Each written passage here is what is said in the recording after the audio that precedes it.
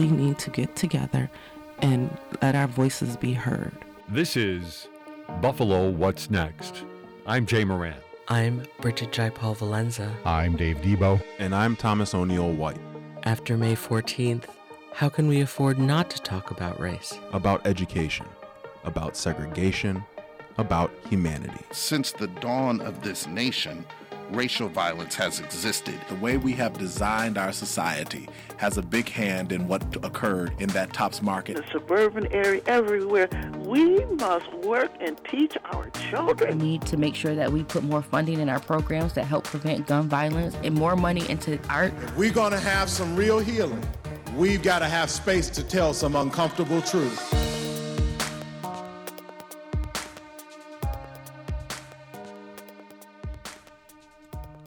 I'm host Thomas O'Neill White. Before we have retired Police Commissioner Garnell Whitfield on, I want to share remarks made by President Biden and Vice President Harris during the United We Stand Summit on September 15th. Your presence is a testament to the truth that we must and we can come together, regardless of our backgrounds, our beliefs. We have to stand united against hate-fueled violence because it's real. You know it better than anyone. To affirm that an attack on one group of us is literally an attack on all of us. Today, America is again looking at and confronting the epidemic of hate-fueled violence. In Oak Creek, Orlando, Victoria, Pittsburgh, El Paso, Atlanta, Buffalo, and in so many other communities. We have seen our neighbors, our friends, our loved ones attacked simply because of who they are or where they pray. How do we rebuild? I thought of an acronym called PRIME. And that P stands for preparedness. We were not prepared. We're not prepared for domestic terrorism. We have to know that we missed all the signs. Our instinct, when I talk to the TOPS employees, our patients, our community, their instinct told them. Their instinct told them that this shooter that had been coming for months was something wrong, but we didn't have the knowledge. We didn't have the knowledge to know what domestic terrorism was. So we missed all the signs. We ignored the signs. He was hiding in plain sight. We went to war with an enemy we couldn't see. And that last clip you heard from the summit was by Community Health Center of Buffalo CEO Dr. LaVonne Ansari. With me right now to talk about attending the summit, optimism, and continuing to move forward post-514 is retired Buffalo Fire Department Commissioner Garnell Whitfield, the son of Ruth Whitfield, who tragically lost her life on 514. Garnell, thank you so much for being here today. Thank you for having me. Talk about your relationship with Vice President Kamala Harris. She was at your mom's funeral. The two of you spoke again recently on her visit to Buffalo. In 2020, hate crimes in the United States surged to the highest rate in over a decade. I know the horror and the pain that these attacks cause. Earlier this year, I visited Buffalo to attend the memorial service of Mrs. Ruth Whitfield. And yesterday I returned there to meet again with the families, those families who lost loved ones in that tragedy. During both of my visits to Buffalo, I saw heartbreak and pain. And I also saw incredible determination to find hope in the midst of despair. The determination to meet darkness with light, to meet division with unity. It is a spirit that is shared by so many in this room. And it is the spirit our nation must summon today. Today, we must rededicate to joining together to help our communities prevent, respond, and recover from acts of hateful violence. And our administration is committed to lead in this effort by investing resources in violence prevention programs to stop these horrific acts, and by strengthening how we support communities after the unimaginable has happened. I strongly believe no one should ever be made to fight alone. Not on this. We must stand together.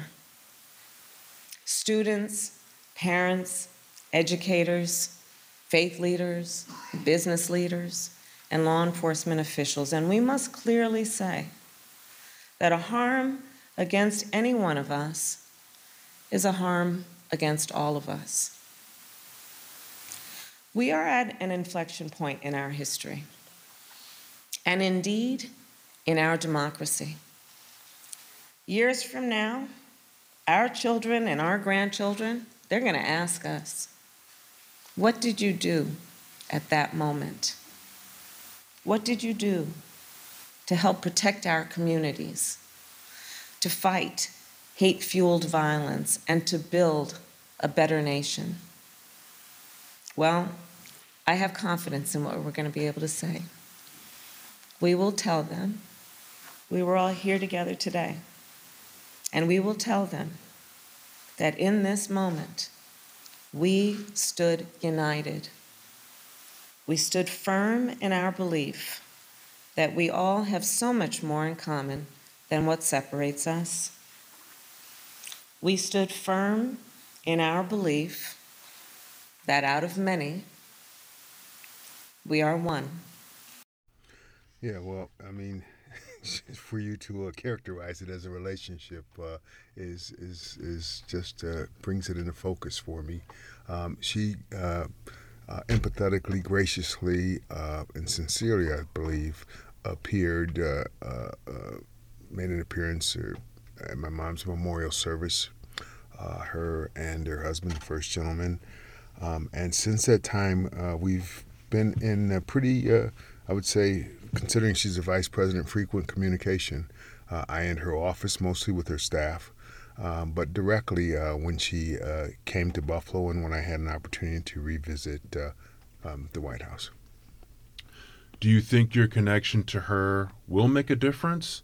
The way you describe it, it seems like it's more than just thoughts and prayers. It is more than just thoughts and prayers. I believe her to be sincere in her desire to mitigate the proliferation of gun violence in our communities. I believe her to be sincere in her expression of remorse and sympathy for us and the loss of our mother and all the victims' families. Yes, I do have. I do believe that this is making a difference. It has already made a difference, certainly in our lives personally, but also in the struggle to mitigate these issues. You were at the White House summit. Can you talk a little bit about that? Yeah, I mean, I was honored to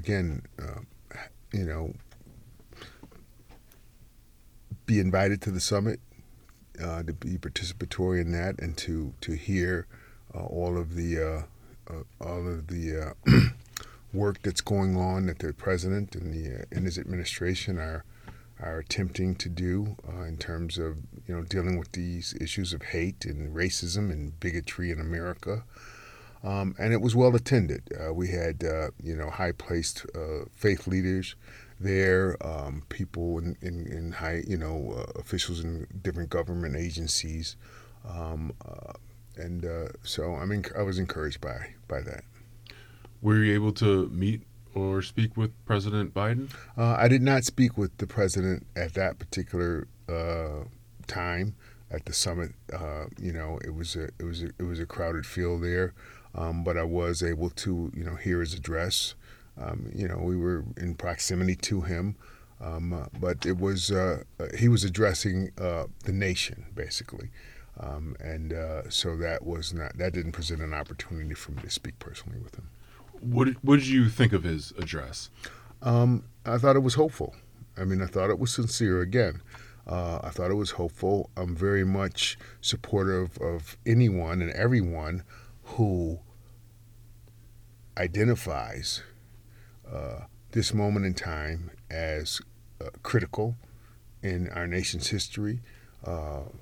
We are on the precipice of great change, hopefully for the better. But I'm not naive enough to think it couldn't go the other way. So there are people in high places in this country who are looking to proliferate violence and hate within our community, looking to cause divisiveness, even more so than it is, looking to hold on to power at any cost, and that has to be dealt with. It has to be addressed. So for the fact that the summit was held and it identified white supremacy, white nationalism, and racism, bigotry, and hate as the number one threat to our homeland, to our communities. We already knew that, but to hear the powers that be say that is encouraging. You also testified earlier this year before Congress. Mm-hmm. Do you believe Congress has done their job? Are they doing their job? What would you... Is there anything that they're not doing that you'd like to see them do or address? Certainly, there's a lot more that we all can do. And so you asked me, do I believe Congress is doing their job? No. Do I believe I'm doing my job? No. None of us are doing what we could do, all we can do to address these issues. Before 5/14, I'm part of the problem. Because I see these things happening on TV. I see other people going through what I'm going through, and I empathize. I sympathize, but I didn't really do anything, quite frankly. I vote. I do those things, but I was not an activist. I was not out speaking truth to power and trying to bring about change within our communities. And so I accept responsibility for having been a part of the problem. The senators have a job to do. I'm asking them to do their job. They took an oath. Mm-hmm. to represent us, the people. They work for us. And so while I'm saying I'm asking them to do their job, I'm demanding that they do their job. I don't exactly have all the answers, but I'm asking them to do the right thing. First of all, to not sweep this under the rug, not be distracted, and not try to gloss over this. Sure, all of the things they're working on, gun violence, all of those things are very, very important, and I support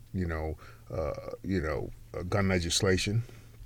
I support all of those kinds of things. But the truth of the matter is white supremacy and white nationalism have to be at the forefront of this conversation. We have to acknowledge America's history, America's participation in these things, and not doing so is a non-starter. Are you optimistic that, given that you went before Congress, you can affect change in politicians who maybe are trying to sweep this under a rug or who don't believe white supremacy, anti-black hatred is a problem in this country? I believe anytime we the people accept our responsibility to hold those in power accountable, we have power. We have power until we acquiesce it away, until we give it away. So do I believe I had some impact? I'd like to think I did. But it wasn't me. It was my mom. It was the victims of 5/14. It was that's what moved them. I talked about it, but the fact of the matter is that there are people who have lost their lives. There are people who have suffered tremendously due to these things, and too innumerable to name. And so I've, had the opportunity to speak to them, and that's what I talked to them about, and that's what moved them, if they were moved at all. You are listening to Buffalo What's Next. I'm Thomas O'Neill White, and with me is retired Buffalo Fire Department Commissioner Garnell Whitfield. You touched on it a little bit earlier. What would you like to see coming out of this? Gun control, anything beyond gun control? Is there anything that the nation can do about racism, like concrete? Well, I mean, first and foremost, we as a people, we as a nation have to acknowledge we were built on racism. This country emanated from hate, from racism, from bigotry, from treating people unequitably, unequally. That's the basis of this country's birth. I mean, that's where we came from. The fact that we are here today in 2022 still having these conversations about whether in fact we're going to have equal opportunity, equitable opportunity in the United States of America is a sin before God. It is. So you ask me, am I encouraged? I'm hopeful because I believe in God. I trust Him. But I don't trust this government. I don't trust men to do the right thing. I have no faith in the systems. The systems were born to help perpetuate these injustices. That's by design. While I believe America is a great nation and it has the potential to be greater and to be that utopian place, to be that place where all people are treated equal and fairly, it is not that now. It has never been that. We strive to be that, but not all of us. And so, based on what I see today, I'm very concerned about the world that my children and my grandchildren and their children will inherit. I know this is a pretty broad question, but is it a case of dismantling the current systems that we have all grown up with to make this change? Well, I mean, in some cases, there are laws on the books that need to be enforced that are not being enforced. In some cases, new laws have to be made because there are gaps in the current laws. And there are, in some cases, laws that have helped perpetuate these injustices, and they've got to be torn down. They've got to be. So, some of the system has to be tweaked and built up and shored up, some new pieces added to it, but some of it has to be deconstructed. Redlining, all of the different things that have perpetuated injustices and inequities within our communities have to be addressed. And you can't tweak that. It has to be gotten rid of. If you got a bad apple in the crate, you got to get that apple out of the crate or the rest of the apples go bad. Yep. And so that's what we have to do. We have to be willing to take a look holistically at our society and see where those injustices lie and deal with them. Some of the summit talked about hate speech and changing the climate, cutting off things that create shooters. Does that have a chance? What about the First Amendment? There's a lot of people who are adamant about the First Amendment and their right to freedom of speech. Where does hate speech come into that equation? Well, first of all, when you use the Constitution as a reference point, you need to understand that the Constitution did not see us as whole people. So it wasn't necessarily written for us in the first place. Okay, so we got to start from there. And I I would support your right to speak freely and to act freely until it impinges upon others. Simple as that. And that's why there's other amendments after the First and after the Second Amendment that deal with that. Because out of necessity, they had to create, put some guardrails up or whatever. So, yeah, you have rights, but you do not have the right to impinge upon my rights. And so, we can reasonably talk about that, but you always hear about the Second Amendment, right to bear arms or whatever. Mm-hmm. First of all, this document was written at a time when assault weapons didn't exist. It took a couple minutes to load a musket or whatever they were using back then. You know what I'm saying? So a ball and some gunpowder. You know what I'm saying? So this is a different day and age. We have to evolve. Our laws have to evolve. Okay? How we deal with these things has to evolve. The gun lobby. All of this money that's being poured into the pockets of these politicians, corrupting them, causing them to act in a manner that is not in the people's best interest. All of that stuff has to be dealt with. This is not a simple thing. We didn't get here overnight. Mm-hmm. It took a long time and a lot of thought by a lot of pretty smart people to create this system such as it is. How do we counteract the gun lobby, the all-powerful gun lobby? Well, first of all, by accepting the fact that we are human beings. We have a responsibility to each other, to protect each other, to guard against this. The gun lobby. Assault weapons. And we're not talking about guns. First of all, a gun, what is a gun for? A gun is to kill, is to take life. And you can call it a mechanism of defense or whatever way you want to. But the purpose of a gun is to catapult, a projectile into the flesh of a living thing. Period. That's what a gun is. Okay, so, so in the Constitution we have a right to bear arms and all these other things. But why would you have weapons of war on the streets of our cities and our communities? You can't go buy a tank and drive it down Main Street. Right. You know what I'm saying? You can't go buy a rocket launcher and park it in your driveway. Why can you buy assault weapons, body armor, and all those kinds of things that are weapons of war and house them in your home and in our community? I want to ask you, we're several months removed from 5/14. How are you doing? How are you feeling? I'm feeling tired, frustrated, very angry. I'm very sad.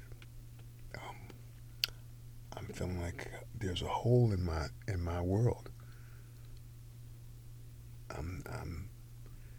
My world is completely different than it used to be. Somebody just plucked probably the biggest piece of my life. Took it away from me. Took it away from my family. And didn't just take it from me. See, what you got to understand is that, it was my mom. But I got 2 sisters. I got a brother. You know what I'm saying? I got 4 children. I got 9 grandchildren. I got 4 great-grandchildren. Okay? I got a father who was completely dependent on her for his quality of life. And there's been innumerable people since this has happened that have come out of the woodwork and talking about what she meant to them. So it's just not a singular thing. I'm sitting here and you're talking to me, and, I gotta, you gotta understand, it's much bigger than me. It's much bigger than all of us. It's much bigger than in Buffalo was different. You got Uvalde, and I just left I just left, Washington, D.C. with the families from Uvalde, with the families from Highland Park. Just last week I was with them. And I've been with these families. I've been with the Tree of Life Synagogue families in Pittsburgh. I've been all of these places. And there's, in Uvalde, the kids, and all of the school shootings, like these kids, innocent kids. And it tugs at your heart. It's just a shame that these kids lose their lives. But what you got to understand in Buffalo is this. This was a white supremacist who killed people in our community that were long-standing pieces of our community. They had deep roots. They were well-connected. They touched a lot of people's lives. It's so impactful. They took our elders. It's like cutting the heart out of something.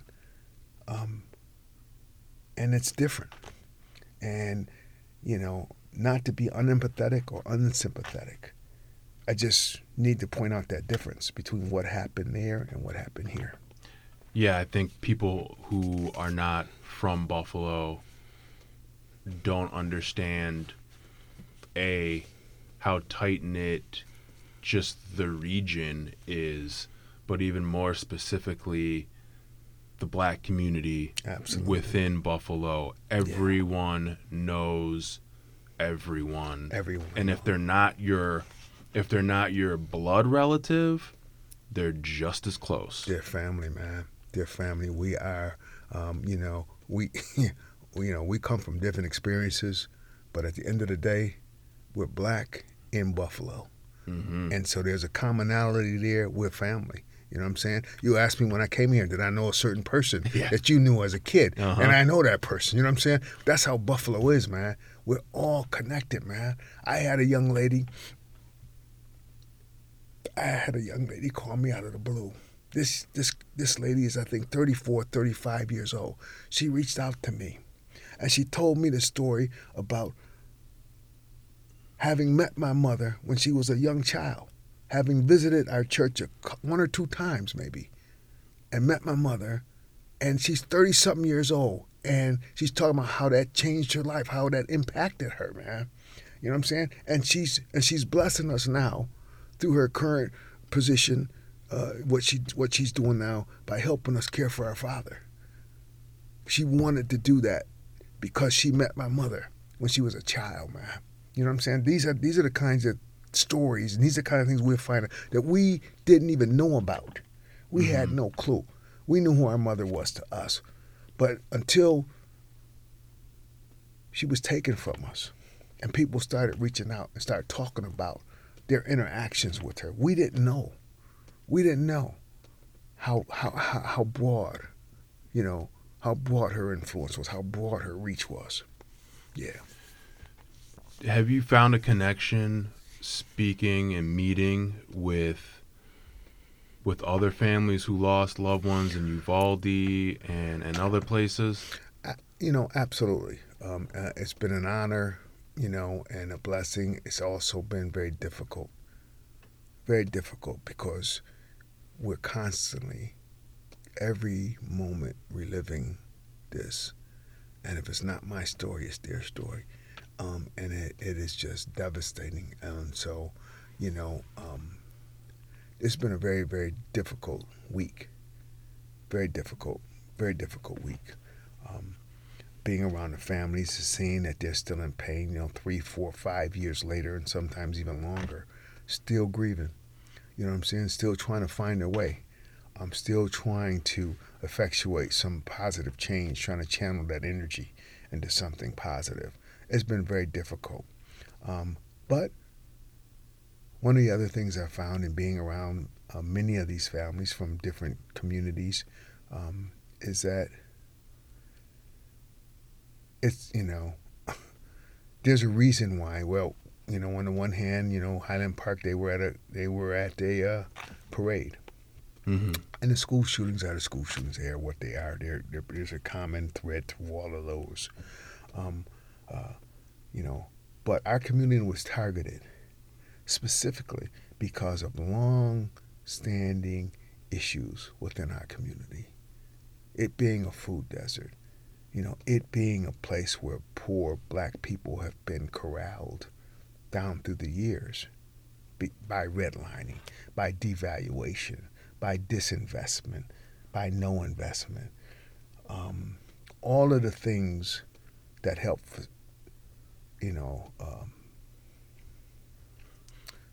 make this community a target, makes this different from some of the other shootings. Yeah.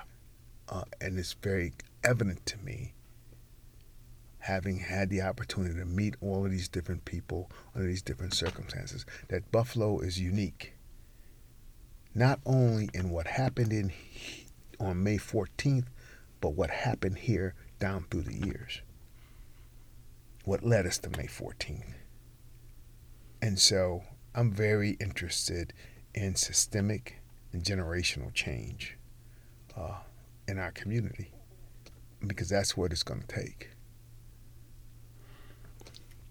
I think we as media, as journalists, what have you, we have kind of glossed over, and you mentioned this, anger. There's still anger that is pervasive in the community from 514, from the fact that a white racist young man was able to do what he did, and we've gone kind of from sadness to, okay, what's next? And sometimes we have to ask, there's still anger here.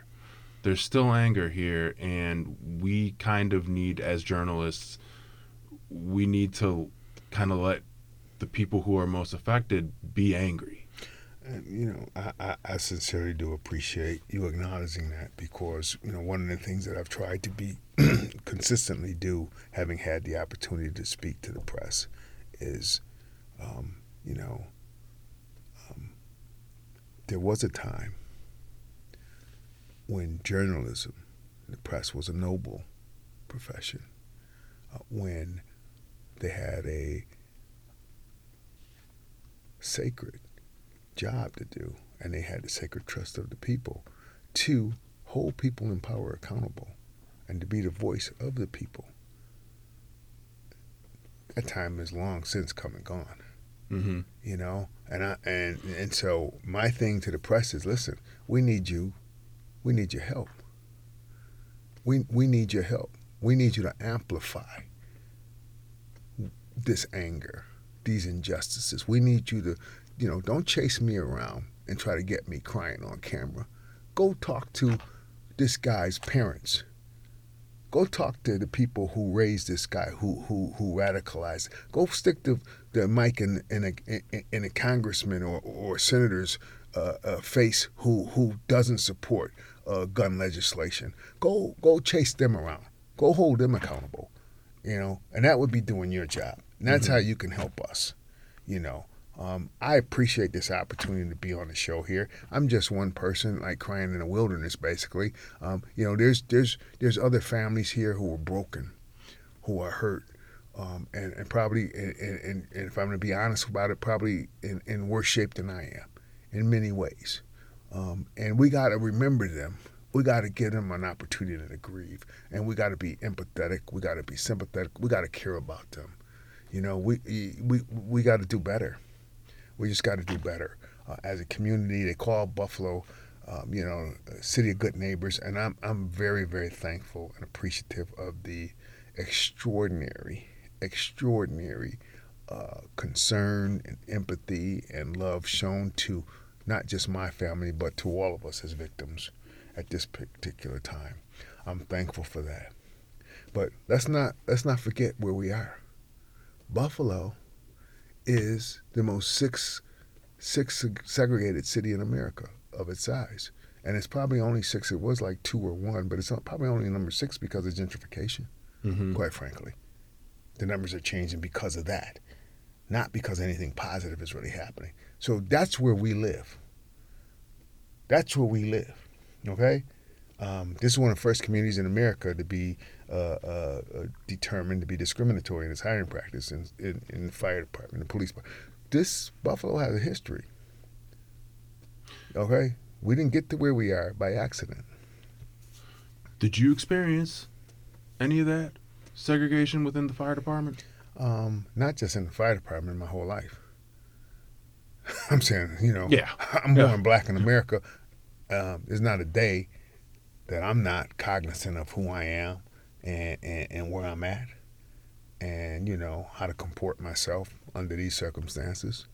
Oh, absolutely. In the fire department, absolutely. I'm very thankful for my career. God's been good to me in spite of my own mistakes and missteps, in spite of all of those things. At the end of the day, I do believe in God. And I do believe that the good work began in all of us will be completed. And so, in spite of those challenges, the fire department has a long history of discrimination, of segregation, and even much of it undocumented. You know what I'm saying?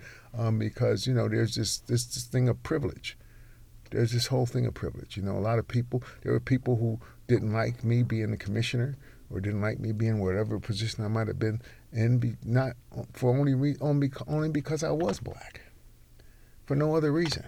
I had to deal with that.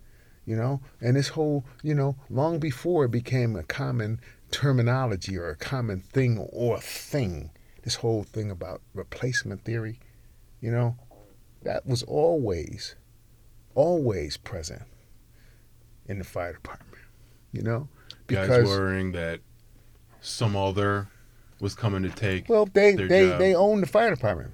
The fire department, everybody historically emanated out of South Buffalo, basically, they own the fire department. They did things, they brought their families in, and you got to understand that each time you give somebody one of those jobs, over the course of your career, that's what, $1 million or so going back to that community.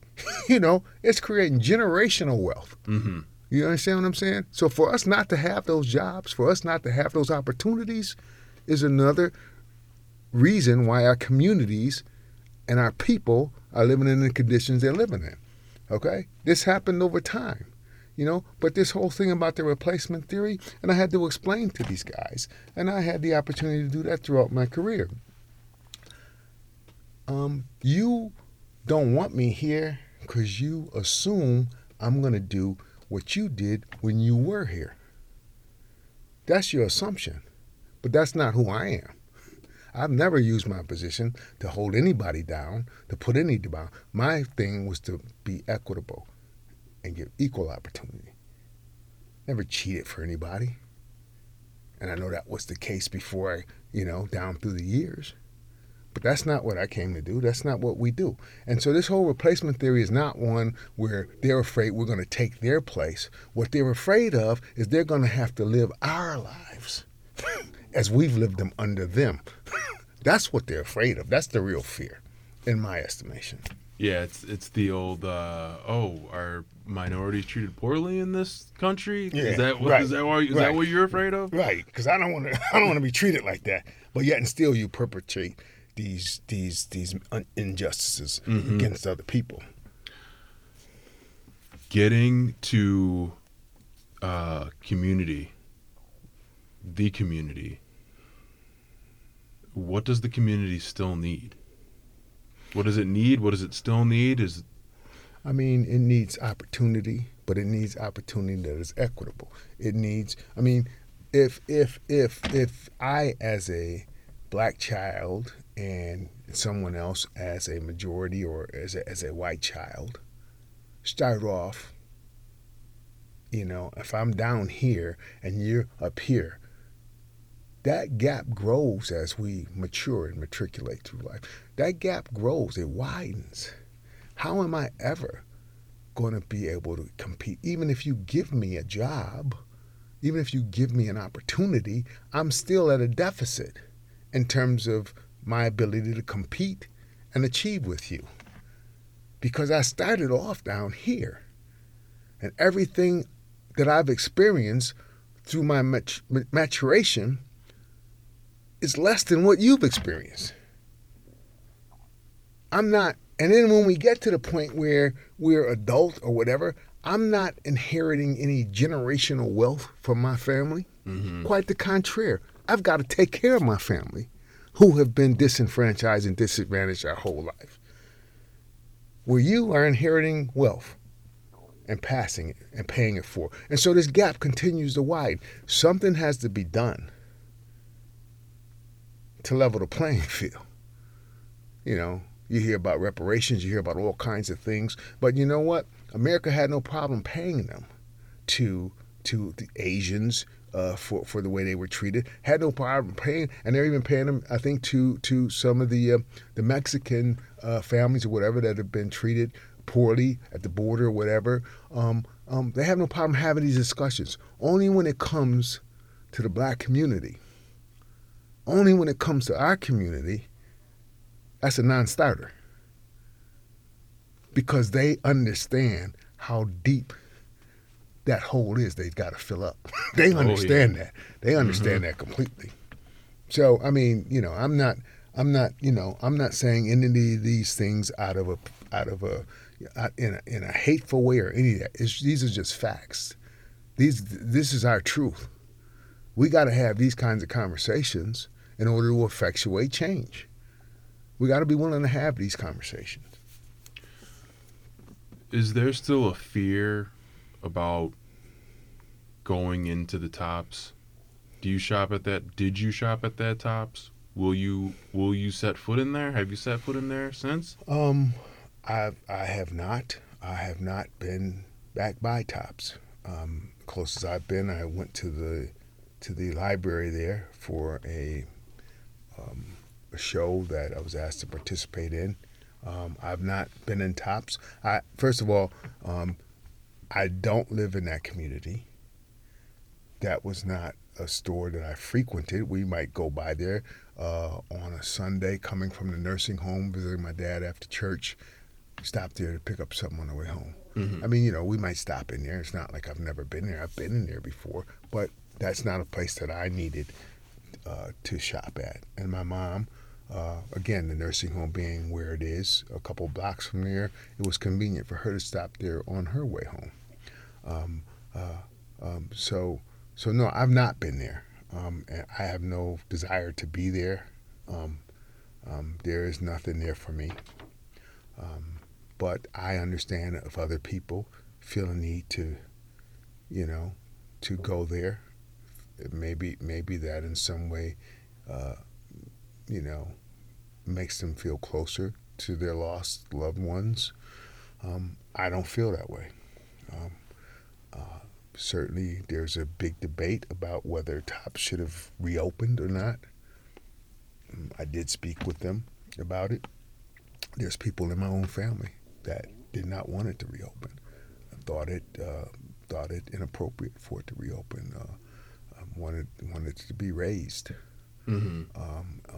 In other communities, that has happened. Schools or whatever have been raised and reconstructed or whatever, moved. So what do the Tops people tell you? Well, I mean, you know, I spoke with them, okay, and I'm telling you the same thing I told them. There's different thoughts about that. My particular way of seeing it is this: I cannot, in good conscience, say I want Tops torn down, I want the store torn down, because I understand that there are people in that community who depend on that store. Yeah. I understand that. Just because I don't need it doesn't mean that they don't need it. So I have to be respectful of their needs. And if you tear it down, what's going to take its place? There's no line last time I saw of people wanting to build stores in our neighborhood markets, okay? And even if you tore it down, it would be a pretty long time before they would rebuild it in another location. So I have to be empathetic and have to be concerned about the people who depend on that store. again, but it's not what you do as much as how you do it. So my thing to the tops was to listen, do it in a respectful and empathetic way. Allow the families, the victims' families, to be participatory to whatever degree they might want to be, even if it's just in sharing the information about what you're doing and how you're doing it. And to give them a moment before you reopen it and make it public to, if they would like to, come by and just grieve or see it for themselves without lights and cameras and all those kinds of things like that. That would be respectful. That didn't happen. Mm-hmm. None of that happened. And so, again, my problem is how it happened. But again, I'm not concerned about that story. My mom's not there. Her soul's not there. I don't need to be there. I don't feel closer to her by being there. And I'm more concerned about working on a house not made by hands in the heavens, because I believe in God. That's my faith. And if we walk by faith, and if we do what thus saith the Lord, then I'm going to have an opportunity to see my mother again. That's what I'm concerned about, going forward. You've spoken with Vice President Harris. You've spoken before Congress. But at the state and local level, have you spoken with local politicians? Have you spoken with state politicians? Have they reached out to you? What have they said to you? I know Mayor Brown. I've spoken with Mayor Brown. I've met with him. Actually, I spent a significant amount of time at the summit in his company. We shared that moment in Washington. And I'm going to be meeting with him in the near future. I have not spoken of anything in substance to the governor, which is a little odd because for 2 years I worked for the governor. I had Assistant Commissioner of Homeland Security for Western New York, working appointed by Governor Cuomo, and working with current Governor Hochul. So I've not had a real opportunity to speak with her yet, but that day will be coming, I'm sure. Has anyone intimated to you that, hey, these are some of the things that we're working on, anti-violence things, anti-hate bills in state government? Has anyone reached out to you to express their concerns about that or anything? Well, I did. I have met with the State Attorney General's office, Attorney General James' office. I've just recently had the opportunity to speak with them. There are some things in the works. A lot of it has not taken shape yet. This has never happened here. And truly, this is a unique occurrence even in our nation. Many people have pointed out how unique this tragedy is, not just to Buffalo, but to our nation. It is, Attorney General Garnell, they have intimated how this is the highest priority thing that they're working on. This is a big deal. We've met with the civil service, with the civil rights, head of civil rights for the Attorney General's office. She's been here. Saw her again in Washington. All of those people have been very present and very involved, and have made, I think, a very sincere effort to keep us in the loop, to let us know that they're working on not just on our behalf, but on the behalf of this nation in this particular moment. And so I'm very grateful to that. I've been dealing with people on the federal side quite a bit, and going to different things around the country with the different families, different rallies and marches, participating in those, and in truth, I'm hopeful that I will have an opportunity to spend more time locally and help address some of the things you mentioned. Is integration enough? Is I've heard from some people, gentrification can be a good thing and a bad thing. Is obviously we would love to keep Black Buffalo, its historical importance, keep it that way. What if whites move to the east side? What if African Americans move to the south side? Is that an issue to you? Well, I mean, just the fact that you've carved out these communities and have referenced them as places where others don't live tells you a lot about where we live. Okay. Mm-hmm. And so, I mean, gentrification, I think just by its very definition has a negative connotation, because gentrification occurs in communities that have been systematically depressed, where people has lived below what would be humane standards, equitable standards, and now are being displaced to make way for investment that should have been there when they were there. So, people from the suburbs or whatever who are now empty nesters, paying high school taxes, no longer have kids or whatever, they move back to the city. They take advantage of the walkable communities. They take advantage of the world-class first response. They're older. They have health needs and all these other things. They take advantage. They come back to the city and they take advantage of those things. And we lose our properties, give our properties away that have been depreciating the entire time we were there. As soon as we give them away, they start to appreciate. And where we move to starts to depreciate. So I don't know how it's a good thing. Mm-hmm. I'm for you living where you want to live. I'm all for that. But we have to guard against giving away our properties. These are valuable pieces of property in this city. Neglected, yes. But they're well placed. They have historical significance. We've raised our families. We've been raised here, our families. We are a community, and we're stronger together. Absolutely. That was very well put. Yeah. Mr. Whitfield, I want to thank you again for being here. This is it's a special moment.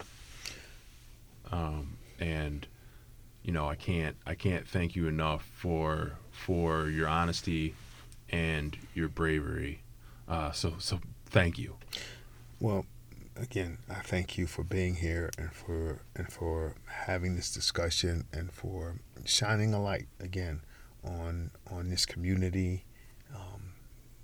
Not only the issues, but the positiveness of it. There's a lot of opportunity here, and in this moment in time, in this tragic moment in time, unfortunately, sometimes that creates the largest opportunity. So we want to make sure that we take advantage of that and create some generational change. Thanks again for being here, and I want to thank our listeners for listening to Buffalo What's Next, our daily discussion program on race, education, and related issues following the top shooting on May 14th. But before we go, I wanted to share with you the rest of Dr. Ansari's speech from September 15th's United We Stand Summit at the White House. Good afternoon, everyone. Let me just say that the tragedy on 5/14 changed everything the way we think. My health center is 2.8 miles away from the Tops Market. When we got the call, it was the Saturday we got the call, and you really just don't comprehend it. By Sunday, we had a crisis team. I had to put a crisis team together. Let me just explain. We're not trained in domestic terrorism. So we had to put a crisis team together. I brought my MDs, my nurses, my counselors. We brought them all to the Tops employees that they had on Monday. We are still in complex trauma. People don't realize that, I get emotional. People don't realize that when we were massacred, those Tops employees left their purses, their medication, their everything they could possibly personal, they left in there. So what do we have to do? I said to the community, we need leadership. We need leadership. We're only 4 months out from 5/14. And if you don't know where Buffalo is, we're the second largest city in New York State. We're the third poorest in the country and the sixth most segregated in the country. But we're known as the city of good neighbors. But the shooter came 200 miles to massacre us. I'm just going to share quickly the people that we really forgot were the funeral directors. I met with them. These are their loved ones. They're the bodies, our families that they saw with no heads, no sides. They are trained. They are trained to bring pleasure to families who lose loved ones, but they were not prepared for this. We are not prepared for domestic terrorism. So I'm going to move us to racial justice. I've been doing this work a long time. Domestic terrorism has to be part of racial justice. How do we have our most vulnerable communities and we have no transparency of what the data looks like with white supremacy around us? Eyes for interconnectedness, all of us in here, and all the conversations we had this morning. We're not connected. Buffalo is now in a club that we should never want to be in. But we have to get interconnected. M is for model community. Our community will never be the same again. So what is our new model? What does our new vision look like? How do we reimagine our model community from this terrorism attack? And the last is empowerment. Community investment. I want to say community investment means to me sharing control and believing in people of power that can manage money. And that's all I'm going to say.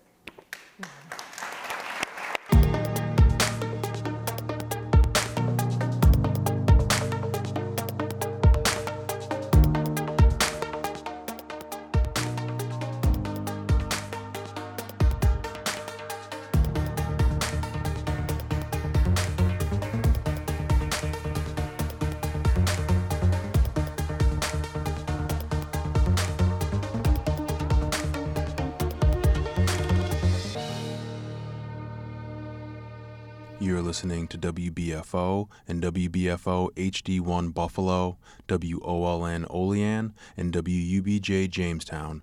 You know those dance moves you've been practicing? You know the ones. Oh, for sure. Well, they can make their debut with WBFO The Bridge at our first ever silent disco at our studios on October 1st. Check me out. Whether you love hip-hop and R&B, throwback and top 40 hits, or especially WBFO The Bridge, there will be something for everyone. Join us for this COVID-cautious event with added accessibility features. For tickets and even more information, visit WNED.org/events. Support for the Silent Disco is provided by Project Best Life.